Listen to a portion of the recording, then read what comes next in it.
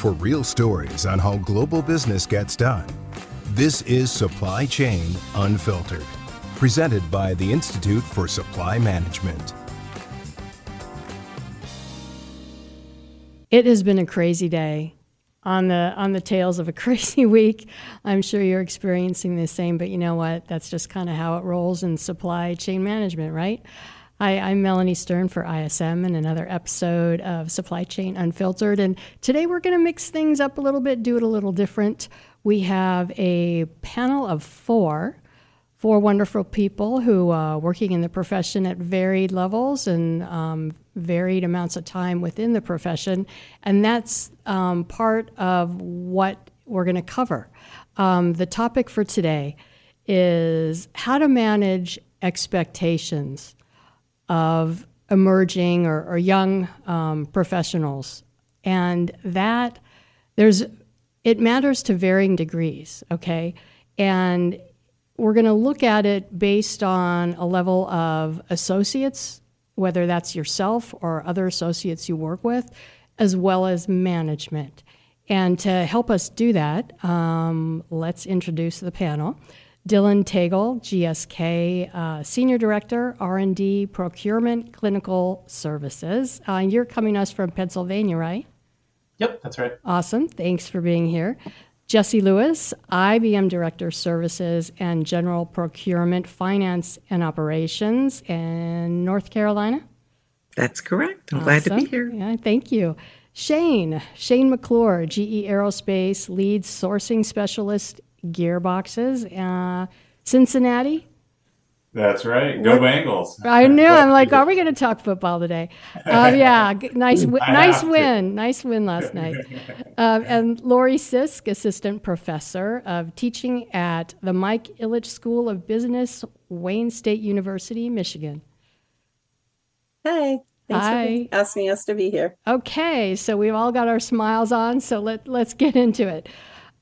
So related to, this is how expectations kind of come about for all of us. So when you're involved in the workforce, it brings people together from all over, right? Just like all of us today on the panel. We're from all over the country.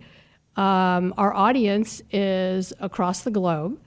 And with that, we all bring different experiences, different skill sets, and different mindsets. And then you take that collectively, and that brings about differing expectations. So if you kind of rein all that in together, this is how we're going to kind of broach the subject at first. So clear communications, I think you would all agree, it's hard to come by. But then when you add clear communications across generations, that's even harder. So I'm going to go to Shane first on this. Do you think that the type of communication used, the method you choose to use, does it matter? Should it matter? And why? Yeah, absolutely it matters. And I think more importantly than anything, the flexibility to be able to use multiple methods of communication is what I would stress. You know, being an early career professional, like I have a method that I probably prefer, but I know that there's leaders that prefer other ways. And I think as long as everyone in an environment is flexible and able to work for what's best with them, I think that's where you get the best outcomes. And what about you, Jesse? You looking at this differently? Or the same? Well, I would agree. I would just add a different twist to it, right? It's not just generational, it's also diversity, right? Where you're located, if there's different languages and things of that nature that need to be taken in consideration, as well as the topic that you're talking about, right? If it's something quick and easy, maybe that's just requires a text or a Slack or whatever, technology that you use. But if it's something more complicated, a WebEx or Zoom or some face-to-face medium may be better. So I think it varies on, preference as well as topic, as well as other factors that go into that for consideration. So I think it's all the above. And Laura, you work with students. So how does this play a role in your communication with them and working with them? Right. So as far as with them, so I teach remotely and in person, and I kid them a lot because they're very used to texting, as Shane will probably very much admit to, right? Texting and You got emailing. that right. And I always say, you have to actually meet people sometimes, right? So I'm very much an in-person type of person. I grew up in my career that way. I'm a little bit older. And so I am a true believer. And sometimes you need that person-in-person communications. But I mean, it's great we can communicate with the world. I've been using remote communication for over 15 years, but it's also really important to build those relationships too from an in-person perspective. And so I don't know, I'd like to hear maybe Dylan, if you have some comments about that, as far as that, building those relationships maybe is it's good, via remote, but it's also probably better in person. Do you agree or disagree? Yeah, I think I sit on the fence. I find myself picking up the phone more and more now than I probably used to. And I think it's just, I've even gotten the feedback from people, I get a chance, maybe I message them only over email or Teams, and then maybe that goes on for years, right? And then we travel and I meet someone and they say, wow, you're really pleasant. You're a great person to sit down and talk to. And I go, well, what does that mean? They say, you're very direct in your messages. So I've literally gotten to the point now where if I have a new team or people, I have to literally preface it. I might skip some of the pleasantries on Teams or an email, but I swear it doesn't mean I'm angry. And I want to throw something else out there on this subject. Not just the vehicle of communication that you decide to use, but do you find yourself at all switching the tone and manner of your communication based on where, what the age or, career level? Does that change? Do you think about it, or doesn't come across your mind?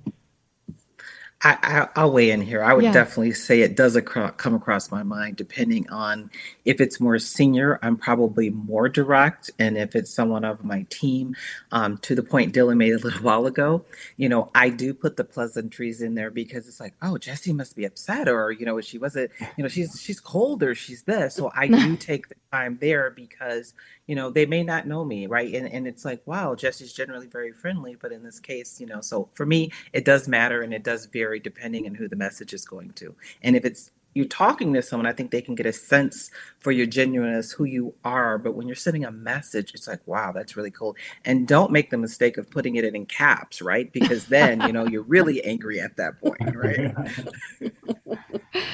That's true. That's true. All caps mean a lot, right? So let's go to let's take this subject of clear communication, or how we aspire to achieve that, and look at it as one of the tenets in being able to work at an optimal level with others. So we know that communication is important, clear communication. But if you had to pick one other priority in achieving that optimal work situation, would it be innovation, human collaboration, or technology? I'm going to go with you first, Lori. So I'm a big collaborator. I love teams. I very much into that. I also am really focused on telling my students this on a regular basis. I'm like, they're hiring you for you to come up with new ideas, to be innovative, but please don't call anybody's baby ugly.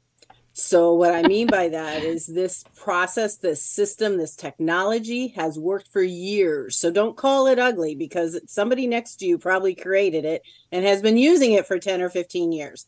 So just add to it. Try to make it web-based or something, right? If it's a legacy system. So I think all of it is really important. I hate to prioritize one over the other, but I think technology, innovation, and human collaboration is all very, very important. Dylan, what are you finding? What do you see?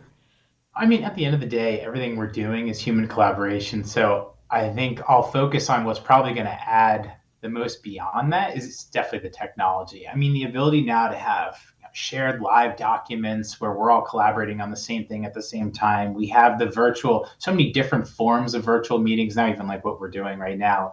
And then obviously the big difference, which everyone's talking about, is going to be AI, right? Generative AI.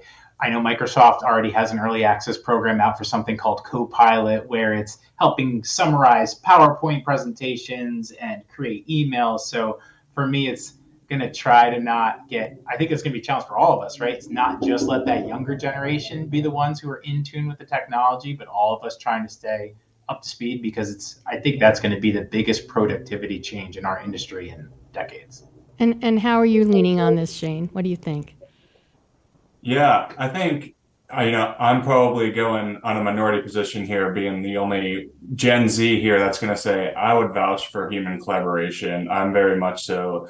I want to be in person. I want to be meeting face to face, whether it's with my peers or with leaders. But I think that'll only get you so far if collectively as a team, you're not at the intersection of today's technology and innovation. And I think that once you hit that sweet spot of the three, that's when you'll really see trajectory within your organization. Jesse, this same question, have you seen, would you say your answer may have shifted if you look at, if this question was posed to you 5 years ago versus today? Would you still answer the same way? I think, let's say it's a great question. I would say my answer probably has changed, because I would definitely lead more toward the technology. Clear communication is great, but the technology curve is so great. And, you can't fall asleep on this, right? You blink and you're already behind. And if you're not learning, you're falling behind. So for me personally, it has changed. And I can't stress enough the need for all of us to stay abreast of the latest technologies, not just abreast of it, but using it day to day, right? I love learning from my children and learning the latest things that we have going on within our company. But I think technology is the key. So now I'm going to kind of pull, not from here, but the next answer, I want to come from your gut. So take a second, dive deep down in there. So sometimes we all have stories we can reflect on early in our career. Sometimes there's situations that startle us or become memorable that, happened a week ago. It doesn't matter how long you've been working in your career. We have some defining moments that happen on the job. And so can you recall a time that you felt misunderstood?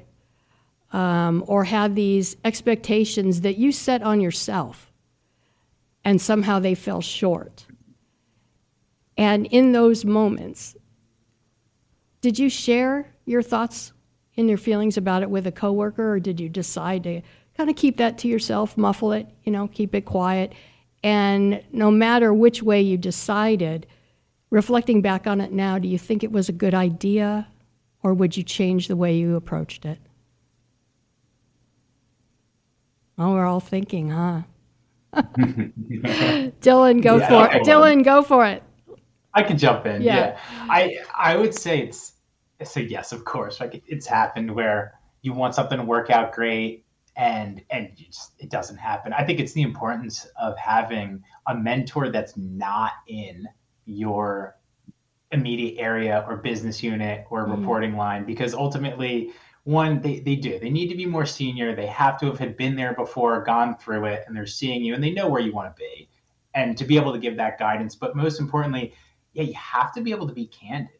And realistically, I would definitely caution anyone listening to this on going to the person that sits next to you, that's in your team or your partner team, because too many times have I seen like that word get around, and it just, you want to be able to be candid in that situation, have someone that you can go to for advice. And I've definitely gone to peers before, and that, let me just say I wouldn't recommend it. I'll take a different view on that. Okay.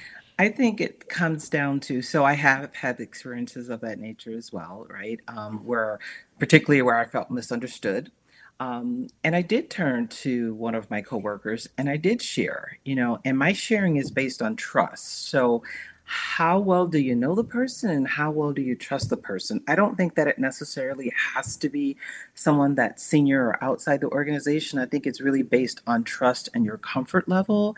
And if you'll feel comfortable sharing the story, because sometimes I don't need advice. I just need somebody to listen to me, right? You need to get it off your chest. And I do think releasing that stress or getting another perspective is beneficial. And I do think in those situations, it's a learning moment, right? And perhaps me sharing with my coworker is a learning experience for both of us. So I would say it really falls on trust, how well you trust the person, and whether you're telling personal information or not. I'm not saying going to tell everyone, because you definitely don't want it to be broadcast necessarily, but it could be a learning moment equally for you and your coworker. And Shane, has anything that Dylan or Jesse just shared about this resonated with you, or do you have a different take? Yeah, no, it's funny. I was sitting there saying, wow, Jesse, you completely just changed my mind. I was on the side of Dylan here, and I'm ready to roll. And Jesse, I mean, that was great insight. I think it definitely depends on the situation. Mm-hmm. I probably have had less of those encounters, but, have definitely come across them in my early career experience. I am the type of person who probably would opt to not share those with coworkers. I think more along the lines of Dylan said, is just like, you never know who's competing with you or what kind of spin they're going to take on, trying to come to them and share that. And so I think as an early career professional, maybe I'm in more of a fight to get to the top. So probably trying to be a little bit more conscious about who I do share that information with. But I think Dylan offered great advice is, find maybe a mentor or a leader that you can be candid with, because it is important to get those thoughts out there and get them out of your head and get them into somebody who can relate and help you move forward with that. Yeah, I would just, too, Shane, just thinking, I think it probably depends on what the situation is too, right? I mean, a lot of us are in sourcing and procurement. So if it's a negotiation that went south, your peer is probably not going to be a bad person to bounce some ideas off of. But maybe if it's managing people, or you missed the deliverable that you really need guidance now on next steps, I guess my question would be, are you comfortable with everyone in the organization knowing what happened, right? And if the answer is yes, then I think using your team is a great way to be able to bounce ideas around. But if the answer is no, probably, like Jesse said, you better really make sure you can trust who you talk to. Lori, what have you seen? Yeah, I would say who is in your circle of trust, because it could be a coworker, it could be a mentor. I know I'm a mentor to many of my alumni. And so it really depends who's in that circle of trust. And, a lot of the folks that graduate, they build their network of trust amongst themselves. And I think that's so strong. That's why I'm so big into relationships and networking and just getting to know people while you're like in this environment, whatever environment you're in. And then also getting to know people outside of your company too, through professional organizations. I'll do a plug here for ISM. But I've been a member of ISM forever, 40 years. But then again, I started when I was 2. So, so I think there's that circle of trust, and who you can trust, whether it's inside, outside the organization, what have you, is build those relationships so that you do have that circle of trust is extremely important. I've had so many shortfalls and so many successes and all around in my long career. And I just really think that circle of trust is extremely important. So build those relationships and see who you can trust. Very well said. Lots of great insights. Thank you. So if you could provide us with one additional takeaway, and you can decide what audience you'd like to speak to. So provide a snippet of advice, let's say to a peer or leadership, someone mid-career or someone thinking about getting into supply management profession. What would that bit of advice be, and why are you stating this?